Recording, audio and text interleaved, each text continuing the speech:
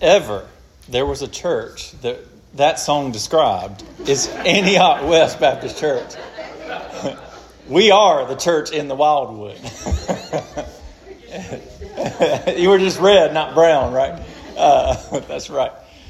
Beautiful song. Thank you, choir, for sharing that. As we begin our time in God's Word, let's join together in prayer. Heavenly Father, we thank you so much for the time we've had to worship together, to the joy that we have in singing together and praying together and hearing from your Word. Lord, I pray that as we open your Word to understand the truth that you would have for us to walk away with today, the way that we should be sent out into this world, Lord, that you would work through me, your humble servant, to bring the words of life to these, your people. I pray all these things in Christ's name. Amen. Well, this morning we're going to be back in Matthew chapter 13 as we continue to look at the parables of the kingdom. We're going to look at two parables today because they're very short and simple, and they both have to do with the same theme. And we're going to look at verses 31 through 33 as we see these two parables, the parable of the mustard seed and the parable of the leaven. And it's very important to remember, as I explained at the beginning of this series, the context under which Jesus is bringing this sermon. Remember, I said earlier that this sermon is preached at the end of a very important stage in Jesus' ministry. In chapter 12, we find that pretty much everybody in Judea every different type or class of people is rejecting Jesus. We find that the religious leaders have rejected his ministry, and even his own family is hesitant and resistant to him. And as we saw in verse 10 of chapter 13, his disciples are fairly put off with him because he isn't being clear. They would prefer that he would just go ahead and announce to everyone that he's the Messiah. But in these parables, Jesus is doing the work of explaining to the disciples that they actually have a flawed view of the kingdom of God. You see, they had the idea that the Messiah would come in and he would usher in this golden age of military might and legal reform and religious revival. And they had the idea that it would be a constant flow of victory after victory, glory upon glory. But it's not. Instead of legal reform, the Pharisees had harangued them at every turn over the minutiae of the law and the Sabbath. Instead of religious revival, the leaders of Israel had accused Jesus of having a demon. Instead of the great rise in military power that they had expected, Jesus cursed the generation of his people for their hard-heartedness. So the disciples needed to understand that the kingdom of God would not begin as they expected. It would not begin in triumph. It would not begin in fanfare. It would not begin in great victory. Instead, it would be like a farmer planting a field where he would spread his seed, and the seed would produce in some cases, but in other cases it wouldn't produce. And they needed to understand that just like that farmer that sees successes and failures, so too the kingdom of God will have those who respond and those who don't. Or those who respond and grow and flourish in faith, and those who show emotional response to the gospel but then never actually have true saving faith. They also needed to understand, just like that same farmer that is patient with the weeds while his true seed, his true wheat grows, just so we should be patient with unbelievers until the time of the judgment comes. So now we come to two parables that explain how the kingdom will grow. You know, as I'm sure the disciples would think, I would think too, that Jesus is telling them, you know, the gospel's going to be rejected. The kingdom's going to be rejected. And you're going to have to deal with weeds. There are going to be unbelievers. You might think, well, man, Jesus, this doesn't sound like it's too successful of a plan. I don't understand how this could be the kingdom that Isaiah promised and Ezekiel promised and Jeremiah promised. I don't understand how this could fit into God's prophecy and plan for his rule over the whole earth. But again, they fail to understand how the kingdom will grow. And to see that, let's read together Matthew chapter 13, verses 31 through 33. God's word says, He put another parable before them, saying, the kingdom of heaven is like a grain of mustard seed that a man took and sowed in his field. It is the smallest of all the seeds, but when it has grown, it is larger than all the garden plants and becomes a tree, so that the birds of the air come and make nests in its branches. He told them another parable. The kingdom of heaven is like leaven that a woman took and hid in 3 measures of flour till it was all leavened.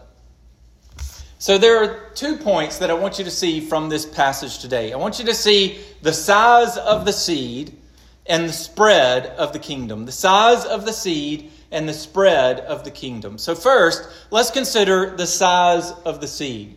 So both of these parables start with something seemingly insignificant. In the first parable, Jesus says that the kingdom of God is like a grain of mustard seed. And in the second, he says that it is like leaven, or yeast is what we call this now. Leaven that a woman folds into flour. Now, a mustard seed is not, although the type of mustard that Brother Jerry and I plant in our fall garden, that is small, but that's a leafy green that we love to mix with our turnip greens and eat, and is very good. But that's not what is in view here. Instead, the mustard plant that Jesus has in view here is one of the smallest seeds in all of the domestic plants of the Middle East. But it grows, as Jesus explains, into a large bush and even a small tree. And it is the mustard that the type of plant that they make mustard that everybody, or some people, Harmony doesn't like it, but some people like to put on their hot dogs, right? This is that mustard. It was used for medicine. It was used for food. The oil was used in some cases. So it was used in a lot of practices in the ancient world and even still to this day. Now, when Jesus compares and says that this compares this mustard seed to the kingdom of God, he's borrowing on a common tradition of the Jews that used this seed as a measure for all sorts of things that were small. So, for example, Jewish rabbis, in answering the question of how much blood could defile a person if they came in contact with it, they would say that a drop of blood the size of a mustard seed was enough to defile a person. So not only would a farmer have understood this analogy, so too would the religious leaders who were likely listening in on this conversation. They would understand it too. Now, in the second parable, Jesus speaks of another insignificant item, yeast or leaven. So I've told some of you before that I love to bake bread. I love the whole process. I find it very therapeutic. And one particular point in the process I find very therapeutic that I've explained to some of you before. But it's fascinating to me because you can take 2 cups of flour, a little oil, a little salt, maybe some sugar, and some water, and a teaspoon of yeast. And you can mix all that together, and it makes this beautiful loaf of bread that feeds your family. And it's fascinating because yeast, you may not know this, but yeast is actually a fungus. And that yeast breaks down the gluten in wheat and releases carbon dioxide, which in turn causes the bread to rise. So you can add a teaspoon of yeast to 2 cups of flour, and within a 2-hour period, that mixture will double in size. And then you get to do the most therapeutic thing, and I recommend it for men and women alike. Once that dough has risen for 2 hours, you take that big, airy piece of dough out and you put it on a cutting board and you punch it. Now, some people say you knead it, but actually the directions I've always read says you punch it. And when you're mad at somebody, not your wife or your spouse or your husband, that never happens. But when you're mad at somebody, you make some bread and you punch that thing.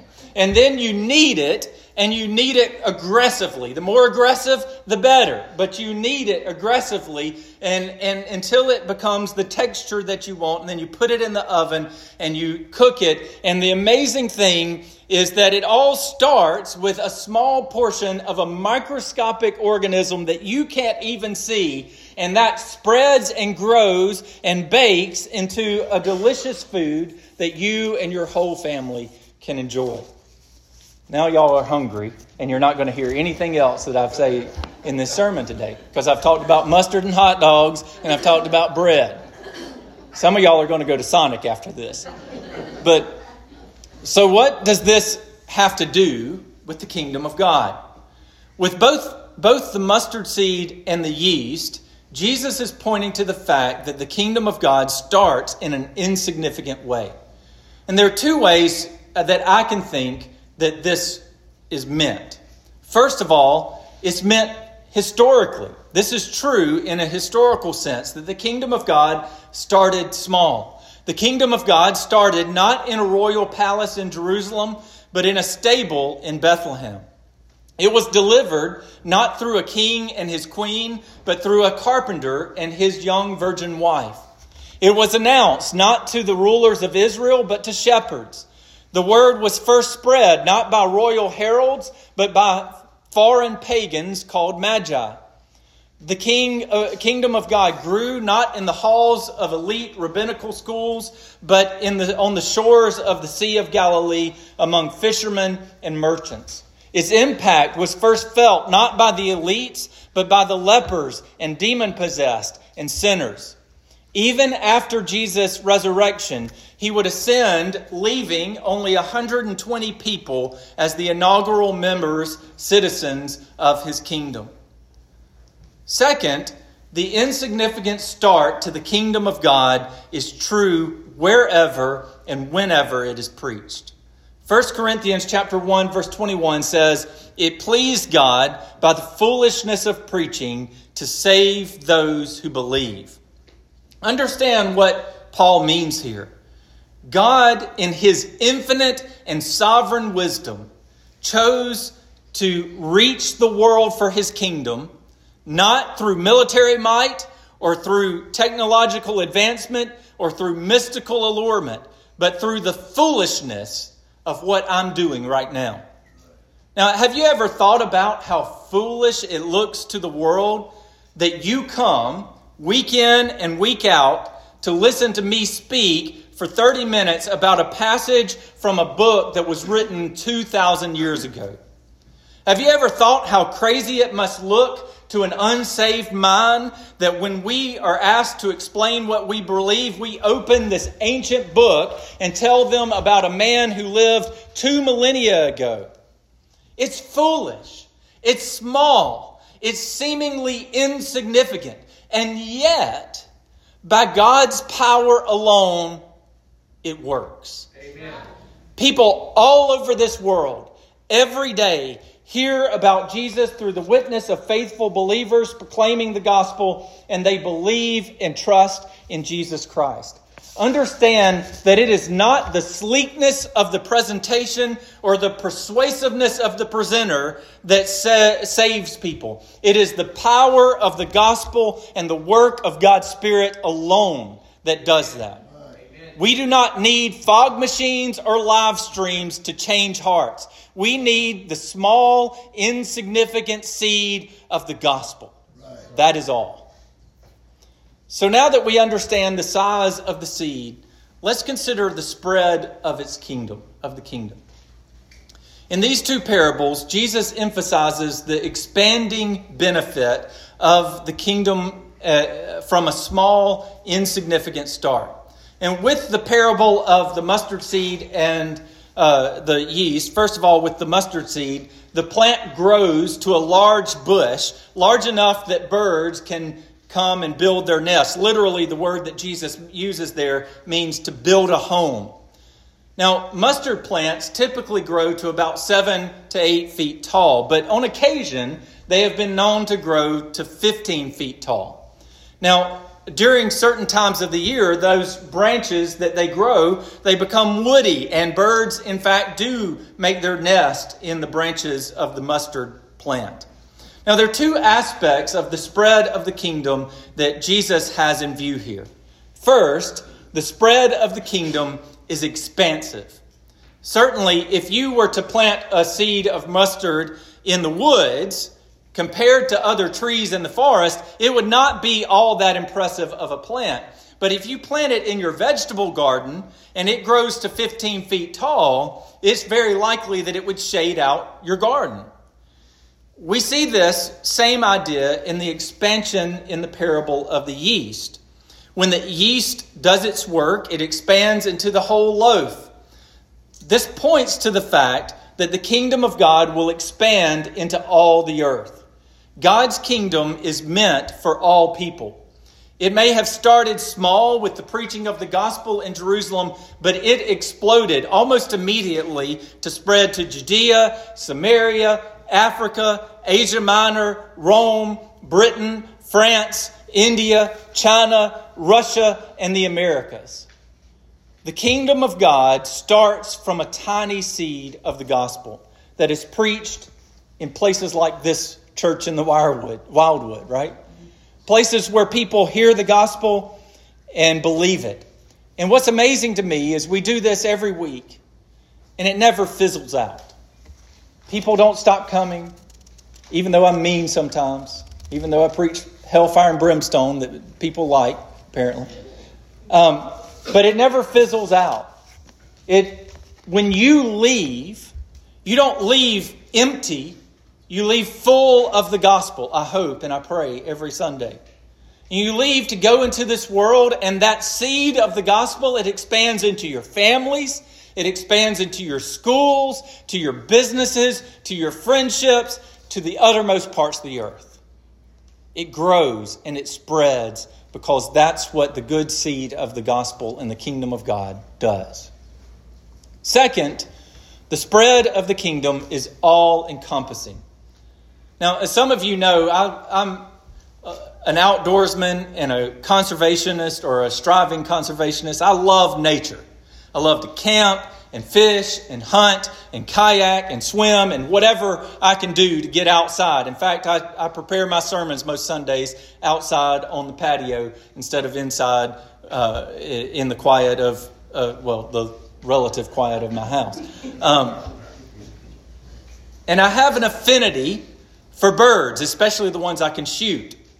But if you're a duck hunter especially, you'll know that you have to know your birds pretty well, because you can shoot 3 of some kind and 6 of another, and they all look the same when they're flying at 6:30 in the morning. They just shadows at that point. So you have to learn it pretty well. And I've come to appreciate birds. And not only that, but my family has had, since we built our house, we have had a family of those mud swallows that has built its nest every year on the front porch of our house, on both sides, on the capitals of our columns. And we have no telling how many generations of mud swallows these out here may be from our house. I don't know, but we don't run them off. We let them nest and all that. Partly because I just love birds, partly because I know that they're going out there and eating the mosquitoes, and we really don't have to worry about mosquitoes around our house because we let them grow, and the kids love to watch them. But I love the idea of that, not just because I'm an outdoorsman and not just because I love birds, but also because this is a major theme of Scripture. One of the reasons I had y'all read Psalm 84 verses 1 through 3 is because of verse 3. It says, "Even the sparrow finds a home, and the swallow a nest for herself, where she may lay her young at your altar, O Lord of hosts." Understand what the psalmist is saying. The psalmist, in considering the temple of God, marvels that temple even benefits the smallest creatures. Even a little swallow that would build its nest on the capitals of the columns in the temple benefits from the presence of that temple. Now, where is the temple today? It's right here. It's in each one of you. Amen. And so, what I take from this is that the kingdom of God, the presence of God's people in this world, benefits all of creation, even the least in creation. The presence of God's people in this world benefits all of creation. It's what Jesus meant when he said that we, as God's people, are to be salt and light in this world. We bring goodness into this world. I would argue that with a few unfortunate exceptions, wherever Christianity has spread, life is preserved, humanity flourishes, and the world is made more beautiful. In ancient Rome, it was a typical practice that if you had a child that you didn't want, maybe it was a girl and you wanted a boy, maybe it seemed a little sickly when it was born, you could legally, and they did it quite often, they would take and just put the child out on their front steps. And it was not meant to give it up for adoption at the time. It was meant to kill the child. And in fact, most people, everyone in that day knew that that's why that child was out there, that infant was out there, and they would walk by without a care in the world for that infant laying there crying until it died of exposure. But then Christian widows came along. And they believed that little life, even if it had a handicap, even if it wasn't a thriving baby, even if it couldn't produce anything that this world would find valuable, they decided that little child mattered because it was made in the image of God. Amen. And so Christian widows began to pick up these infants and adopt them, and to even create orphanages where these children could be raised. They brought goodness into a world that was calloused against the life that God had given in this world. The missionaries that first went to India, they found when they got there a horrible practice where the wives of men who had died would be tied to the funeral pyre of their husbands and burned alive with their dead husband. The missionaries worked to put an end to this practice, and even though today India is mostly a Hindu nation, it has never gone back to that practice.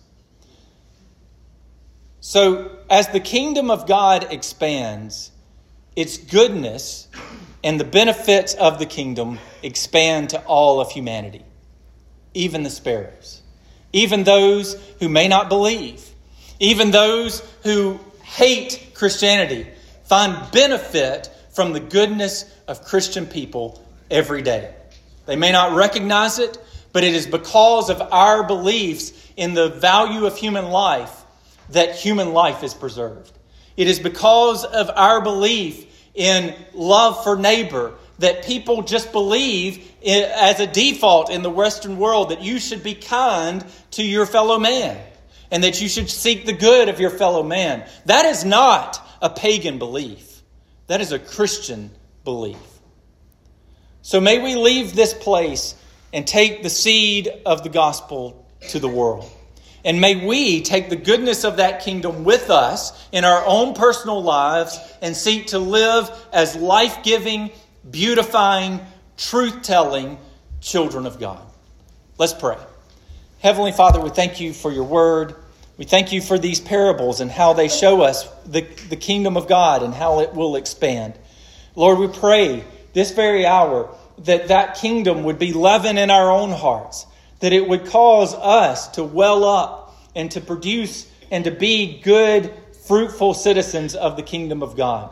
That we, as individuals, would be like that mustard seed that sprouts up and spreads its branches so that even the least among the kingdom, even the least in this world, might benefit from our presence. May we be like that leaven that makes good food, that gives our lives for the sake of others, that gives our good things so that others might be successful and benefit as well. Father, I pray that we would leave this place seeking to live as salt and light in this world. Pray that you would bless us now as we respond. In Christ's name I pray. Amen.